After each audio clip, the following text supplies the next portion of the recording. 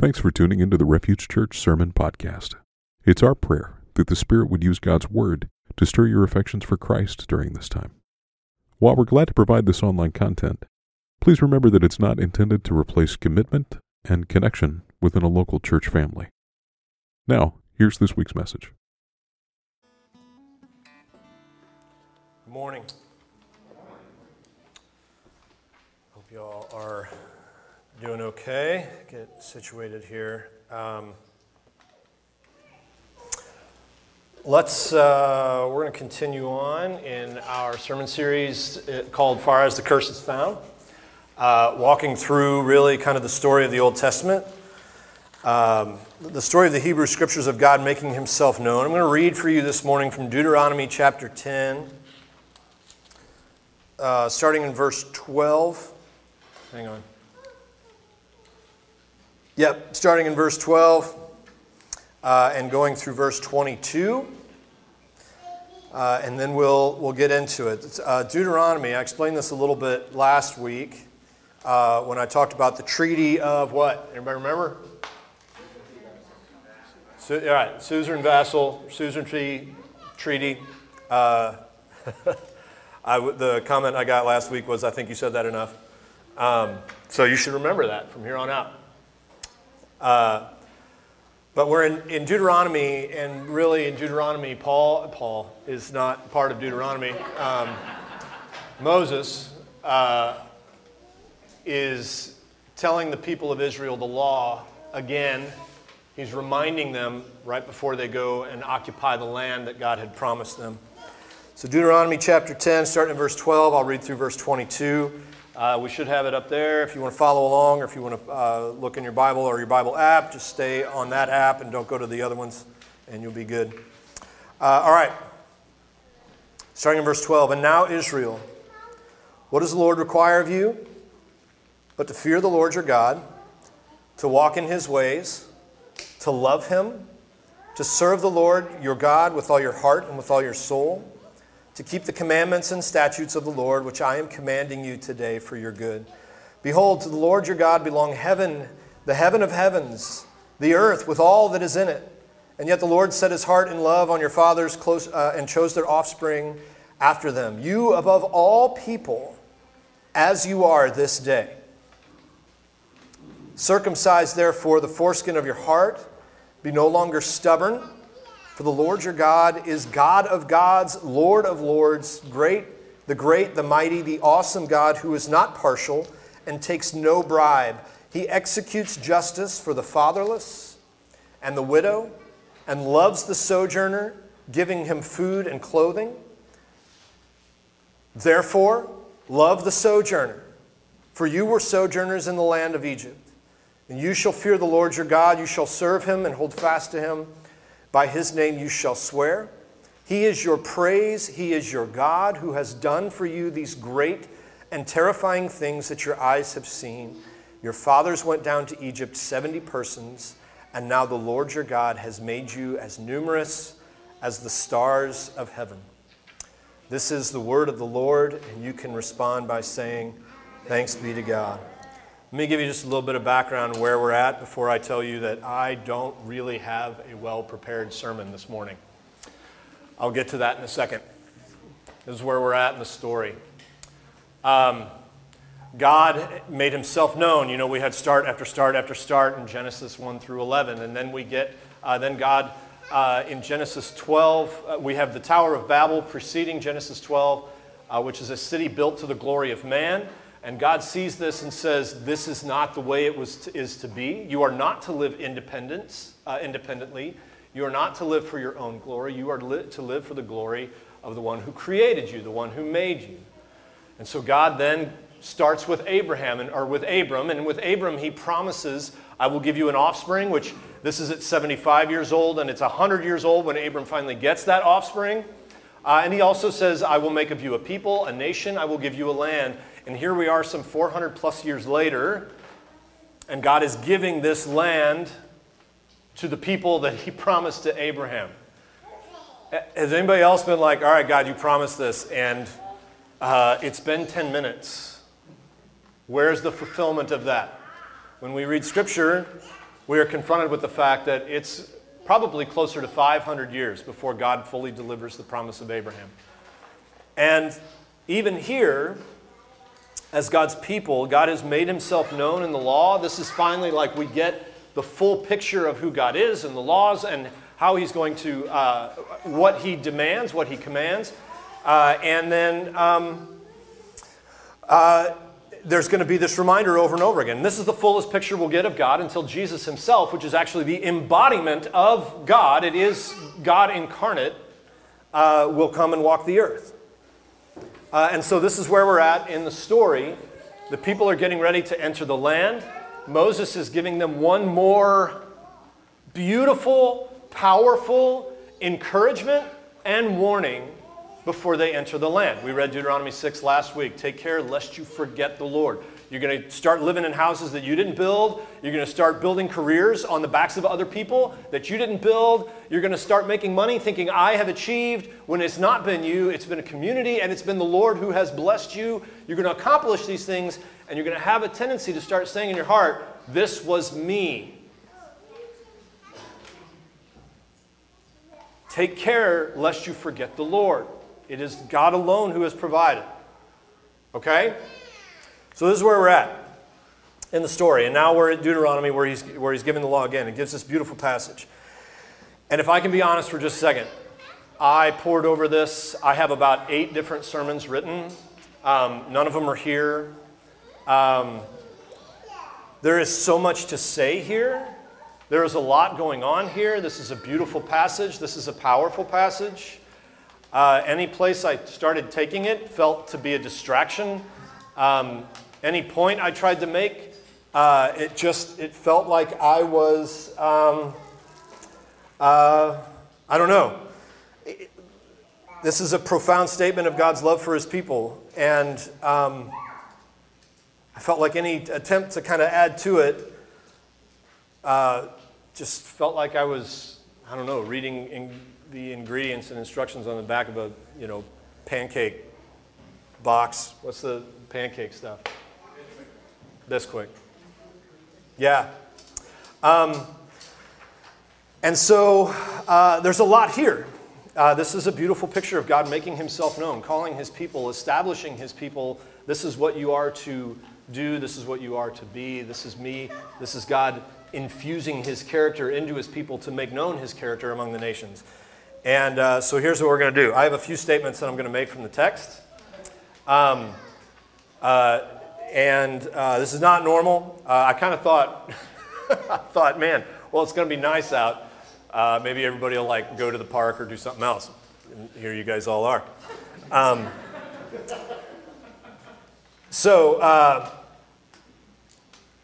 going to try to bring out a few things here as far as where we are in the story, what this text is making known. Try to give a little bit of insight. We're going to pray. We're going to rejoice in communing with God and with one another, and then hopefully continue to walk in the faith. Okay? All right. Some days you just hit a wall. Some weeks you just hit a wall. I hit a wall. Here's the first statement. God's law is not a list of rules. God's law is an invitation to a relationship. We looked at this a little bit last week. Chronology is important. God first delivered his people out of Egypt and then gave them the law. He first rescued them, then he gave them the law. I have shared this before. I am really, really spontaneous. My wife is really, really structured. That goes great together often. My gifts to her on birthdays, anniversaries, important dates, things like that, the first few years were so bad that we had to have a summit for her to explain to me how to give gifts that she actually liked and appreciated. My wife is not big on surprises, plus the fact that she can read me like a book, and I'm eager to give them away. And so by the time it's a surprise, it's not even a surprise anymore. She likes very helpful and practical gifts. So here's some things that I learned the first few years of marriage. We didn't have much money. So flowers were nice, but she would prefer something practical that she can use. especially if she was at home. She's like, they just sit on the counter. Listen, and my wife made me promise it. It's me. It's not her. It's me. So flowers are nice, but they're not very practical.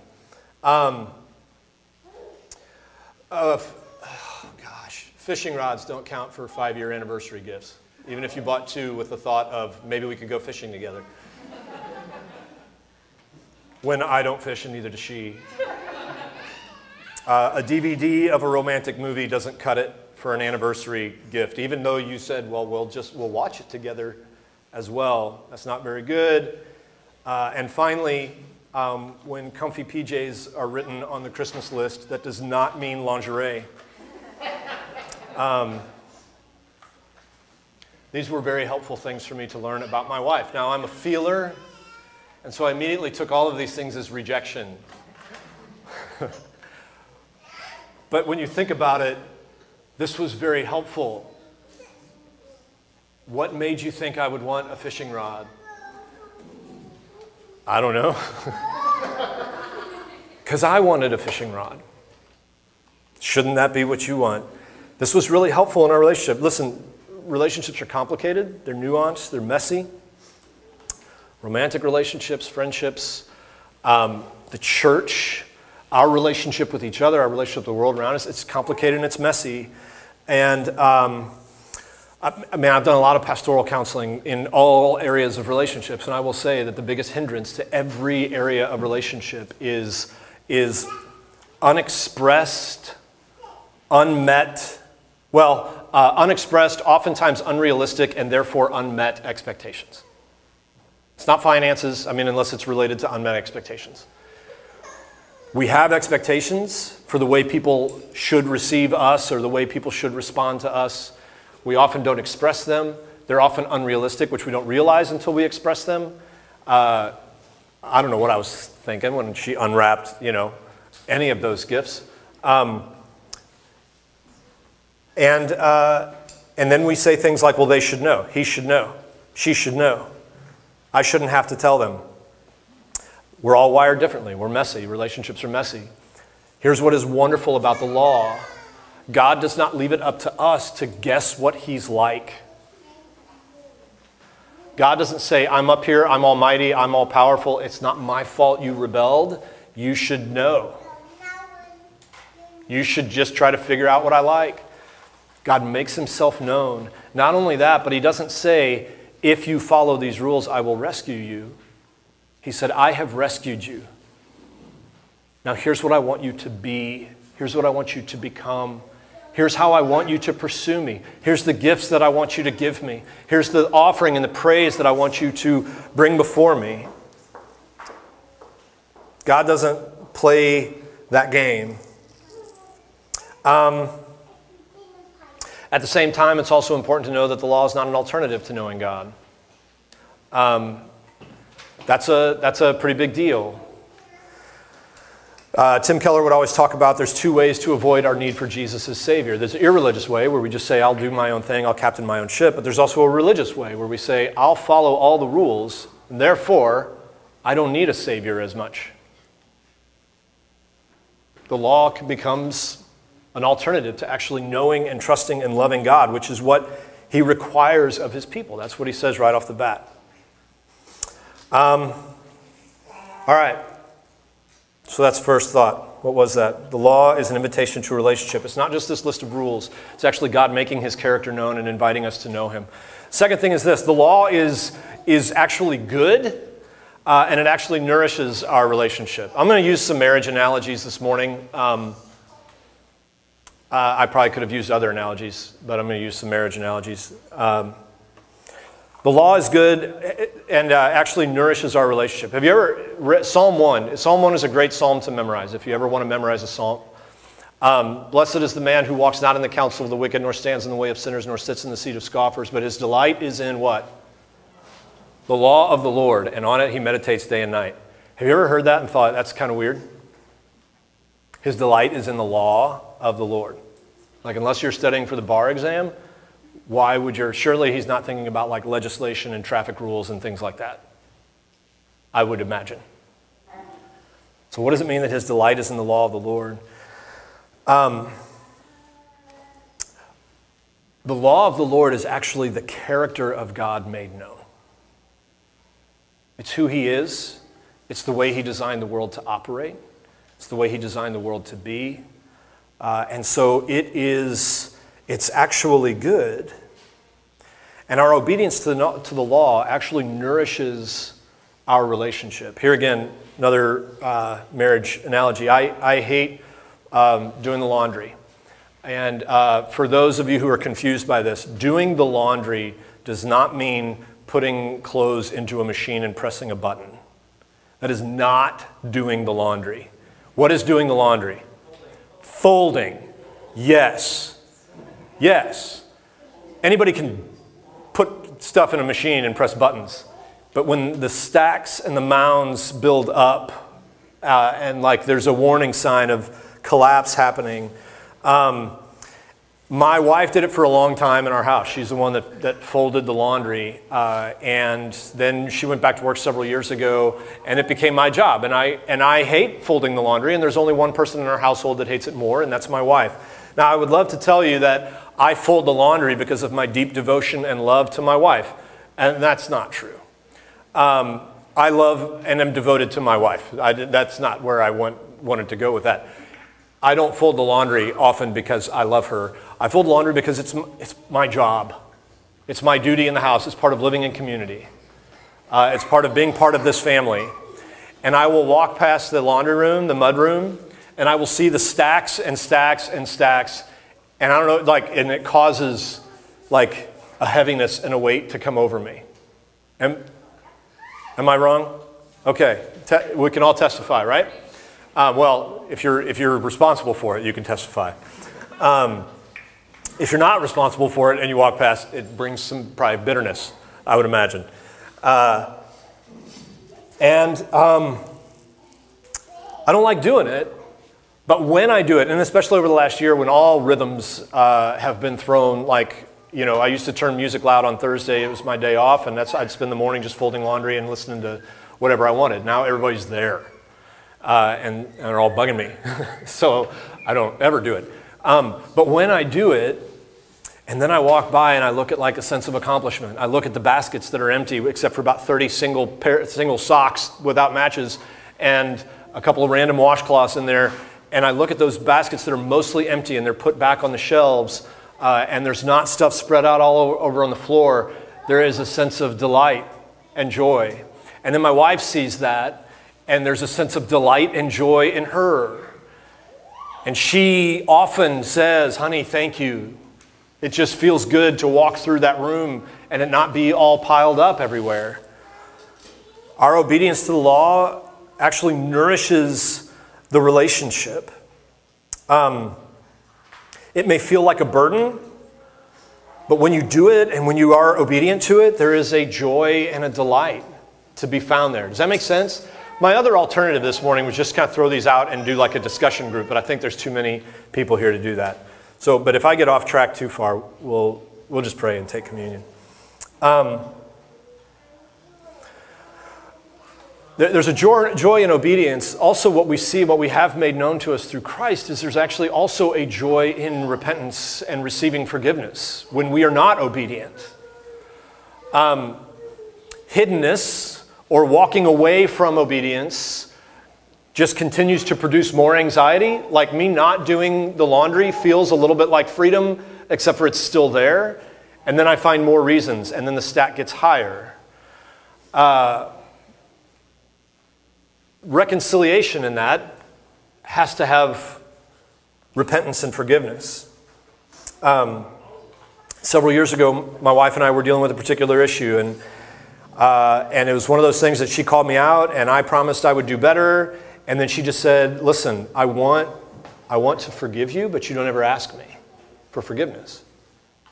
You just, I'm sorry. And then you make excuses, and I'll do better. And you make empty promises that you then don't do.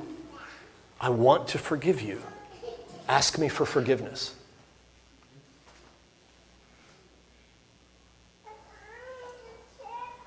Obedience to the law, that's part of obedience. is trusting God with his grace and mercy to forgive. And so the discipline or the practice of obedience, whether that's in confession or repentance, whether that's in doing the things that may seem like a burden at first, actually nourishes our trust in our relationship. The next thing, obedience might feel restrictive, but it actually brings true joy and true freedom. These kind of flow into each other. There's the gift of limitations. I don't know if you've ever heard of the gift of limitations. Basically what that tells you and what that tells me is that you and I are not God. We cannot do everything. We cannot hold all the world together. We cannot manage the world. We can't be or do everything, and to actually rest in who God created you to be and your need for not only him, but for other people. I think we live in a culture where we say independence equals freedom. But independence, first of all, we're never fully independent. We're always dependent on something or someone. And the way God puts this, when they talk about going into the land, God says, worship me alone. He says this over and over again in this passage. I am the God of gods. I'm the Lord of lords. Worship me alone. And what he's saying is you're going to be tempted to go into this land, which is in the middle of all these other nations, and you're going to be tempted to pick up the worship of the other gods, of the lesser gods, and follow them and begin their practices. And I'm telling you now, don't do that. We always have a tendency to worship some God or to follow some other habit or pattern of worship. We worship the God of what people think about us. We worship the God of not having to be responsible for too many things or too many people. The God of sometimes feeling anxious or sometimes avoiding anxiety at all costs. We worship the God of winning or being better, at least being better than so-and-so. The God of having control over all my circumstances, my relationships, my kids, my appearances, my finances. We form small habits, intentionally or unintentionally, that are actually worshipful habits of these gods. I'm going to recommend this book probably every Sunday from here on out. The Common Rule by a guy named Justin Whitmore Early.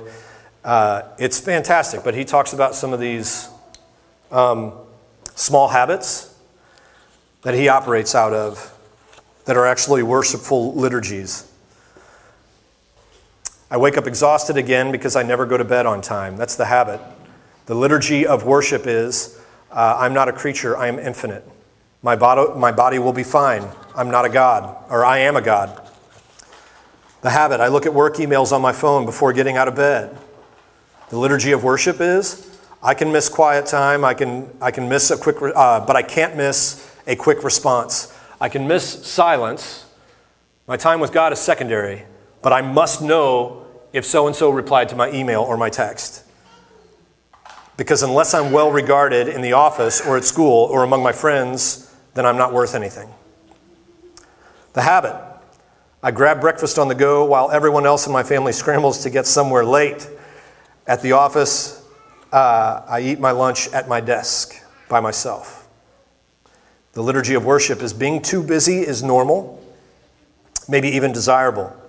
I'm important if a lot of people want my time, and to stay important, I need to stay busy, and that means being late all the time. Another habit, I keep all my computer notifications turned on and keep my phone on and in sight while I work. The liturgy of worship, I need to know what's going on out there. The most recent thing is the most important thing. The best way to love my neighbors is to stay updated on dramatic headlines and new memes, not actually to do focused work. I should have read these better before I said these. These are convicting. Last one, habit. Even when I sense all of the above is getting out of control, even when the best word to describe my life is scattered or busy, I resist any rules that would restrict technology use and work schedules. The liturgy of worship there is to limit myself, to restrict my freedom, and I'm not fully human without my freedom of choice in every moment. The good life comes from choosing what you want. The reality is we're never really fully independent. We operate out of habits, good or bad. What God wants to do with his people is put them smack dab into this world, into all these other nations and all these other cultures, and to have them struggle and fight to actually believe that he is good and that he is ultimate. And that doesn't eliminate, that's not, then I just need to throw my phone away. That's an overreaction, probably. But to put those notifications in their proper place. To put what people think about me in its proper place. The goal, if you say, I struggle with what other people think about me, and you go, the way I'm going to fix that is I'm not going to care what anybody thinks about me.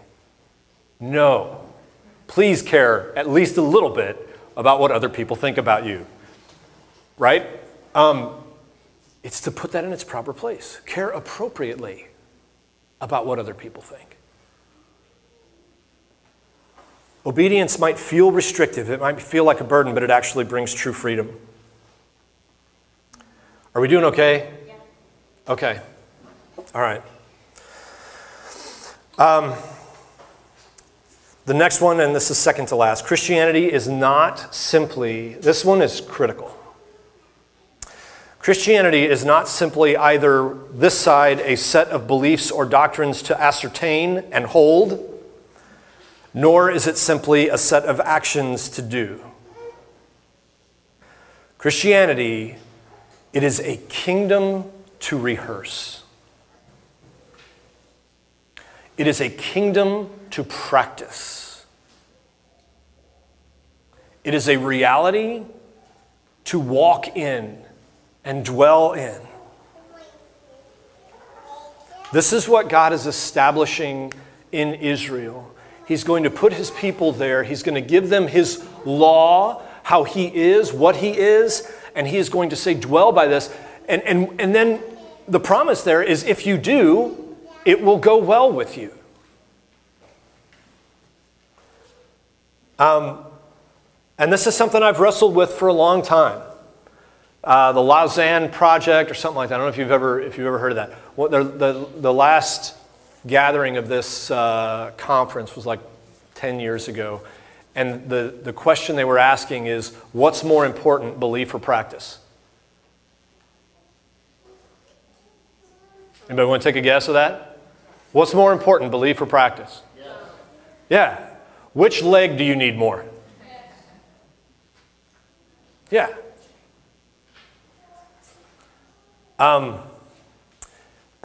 We want to do this, and we want to pit one against the other. And the reality is, the hope of the gospel is not, if your belief is like a snowflake, it's fine, articulate, masterful, beautiful, beautifully woven together, and yet ice cold,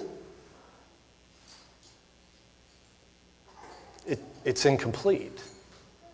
And if your practice is big and bold and powerful, like a massive ship at sea but has no rudder to guide it, then it's dangerous.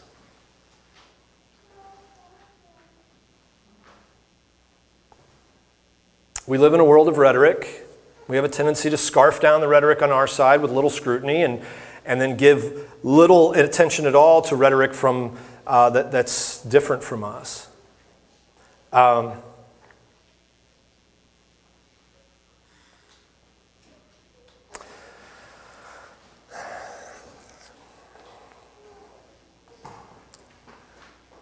What God is presenting here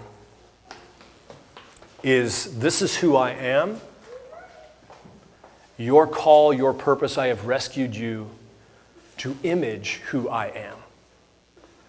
So your good and right belief about me is good, and yet incomplete if you don't then put this into practice.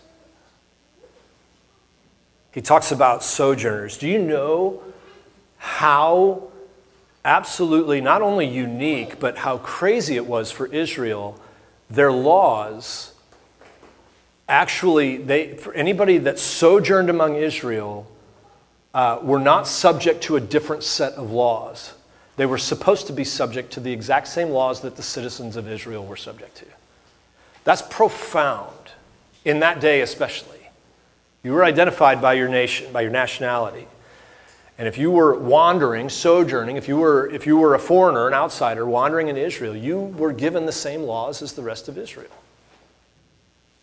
It means the same punishment. Another thing, the rich and the poor were supposed to have the same levels of punishment.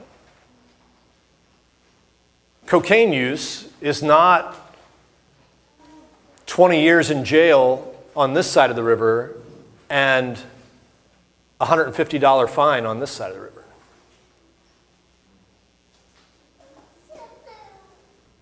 It was supposed to be equal and just.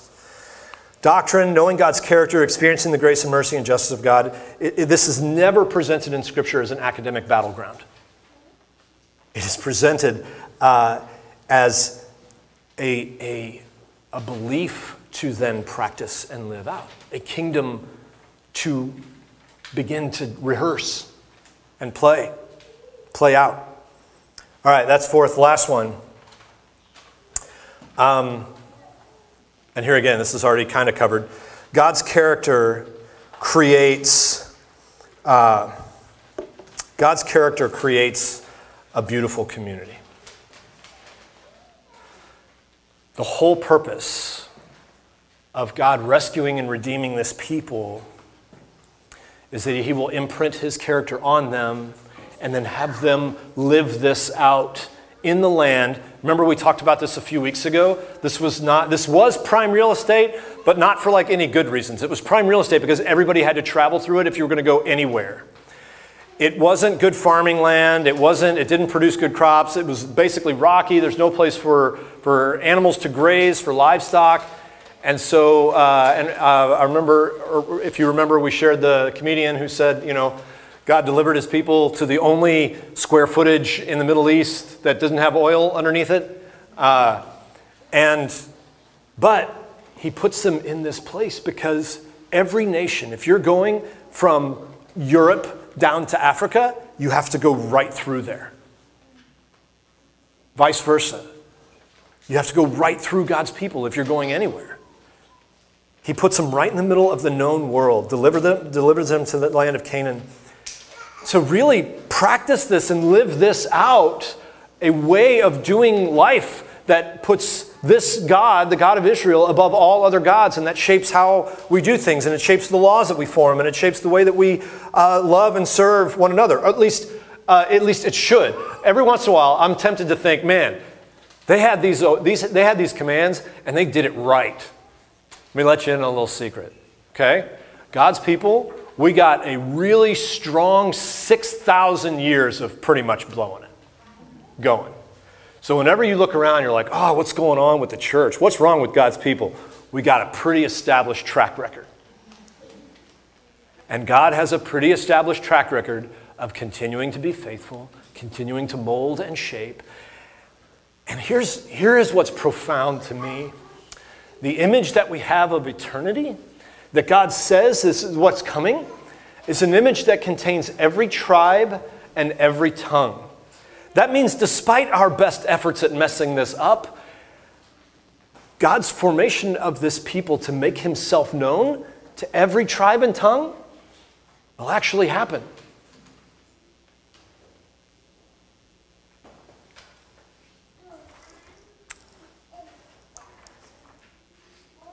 Let's have bullet points. So I forgot what I wrote here, so I'm just going to read it. The kingdom of God is one where what is practiced is that someone's value and worth are not determined by their economic status, but by the God who created them. There's a whole lot behind this. There's a lot behind how Israel was to operate.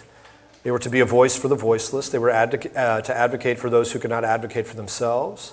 Bribes were such an affront to God because bribes were a way for the rich to avoid justice.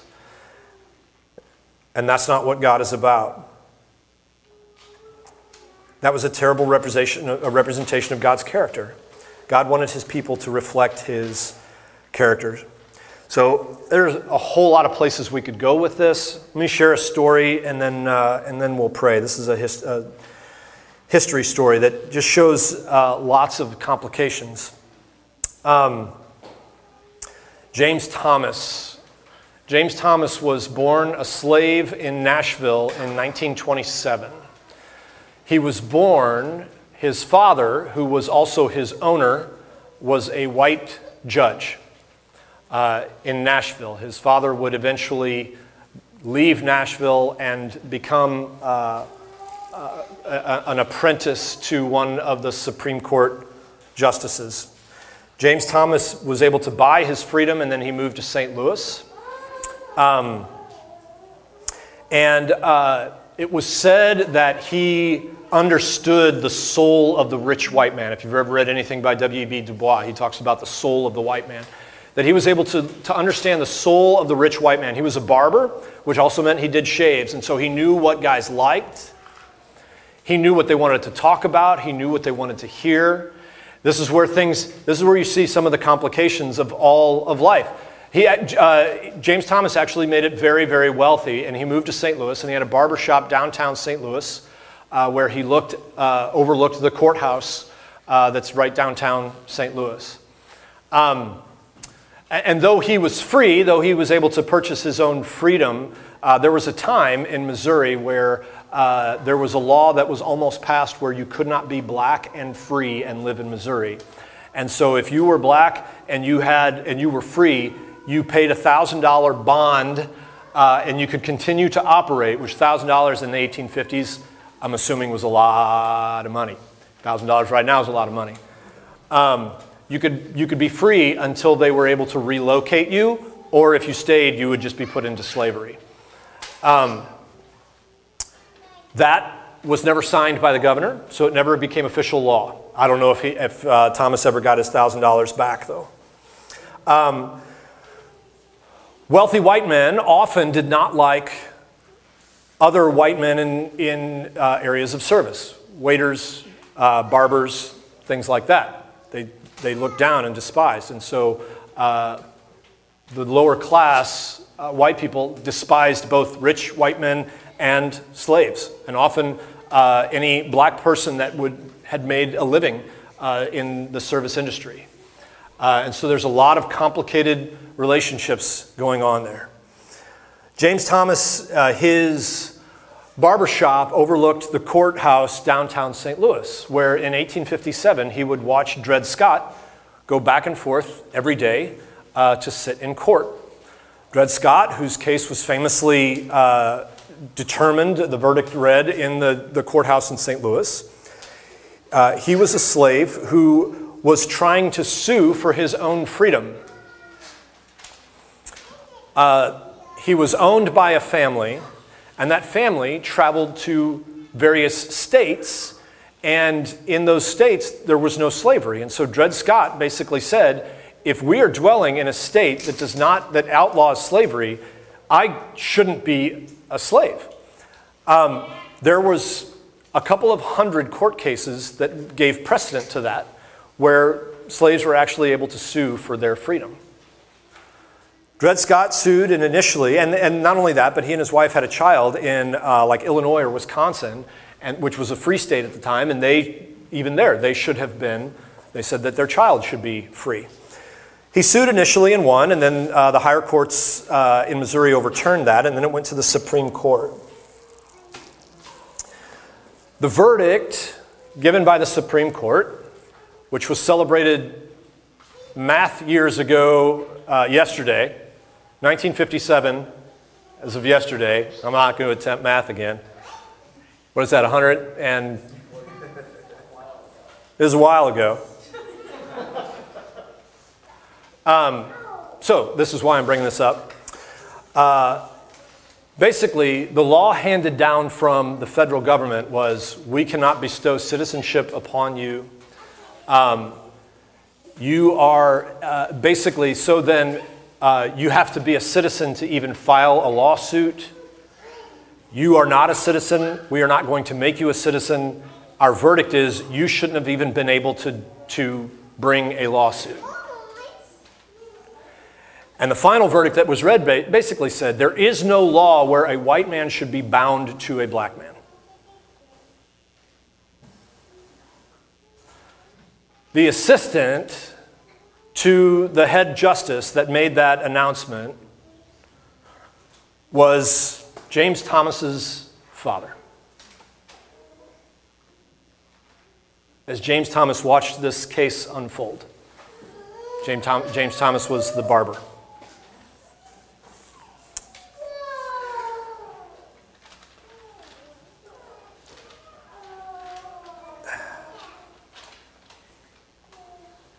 Israel was to be a community in the midst of these nations that proclaimed and lived out a picture of the character of God.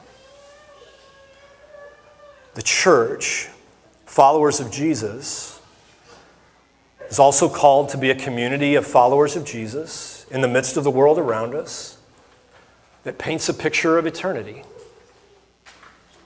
People from every tribe and tongue, people, genders, whatever, that are not robbed of their ethnicity, that are not robbed of their identity, and yet are of equal value before God. Where justice is applied equally. Every station in life, every economic position is given dignity and value and worth. And this is the beautiful community that followers of Jesus are called to bear the image of. That we are actually fighting for not only one another, but also fighting against the pressure of the world around us that seeks to distort and destroy. And this is not blindness. This is not blindness to cultural difference. This is actually embracing of cultural difference to the glory of God. And this is intrinsically part of what God calls his people in Israel to be. And then when the formation of the church, Christ's death, burial, and resurrection, the formation of the church, this is the image that we are to bear. This is what, and I'll finish here. I don't have a finishing point. That was my finishing point. We'll go back here. This is not simply beliefs to ascertain. This is not simply an academic doctrine or position to hold. All of this, in all of its messiness, and all of its complications, and all of its not just going together neatly and folding together, but all of the pains and the expectations and all that come with relationships, it is this beautiful community that God has called us to be as the bride of Christ. I would love to like unpack questions and sit and talk for 30 minutes, but that's not going to happen. We're not going to do that. All right. Are we good? I don't have a practice for you this week. What was the practice last week? Anybody remember? Was it Lord's Prayer? I'd say keep doing that. Keep trying to say the Lord's Prayer every day. All right. Let me pray for us.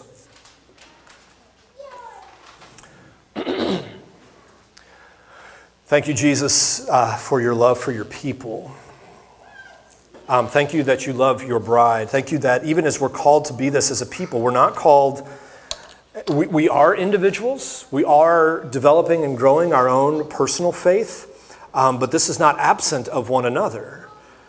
This is not simply my preferences. This has to come with a compassionate ear of where we may make cultural assumptions and preferences that may not be gospel, and give us the humility to hear and to listen.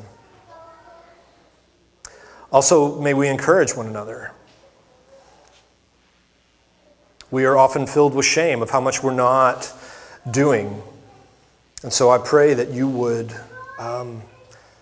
help us to encourage one another to be bold in our confession and repentance, to actually obey even when it may feel restrictive. That freedom actually comes from obedience and not just from doing whatever we want.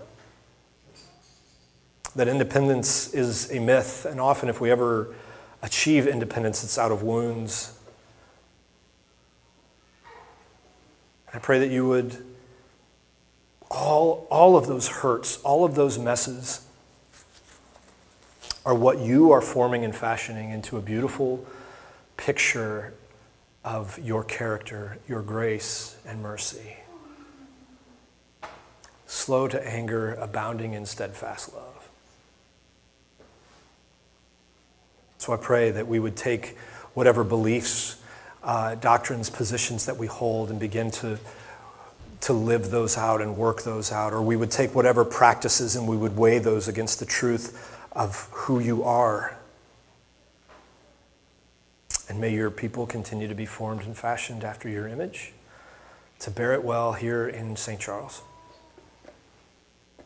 and throughout this region and around the world, for your glory. In Jesus' name, amen.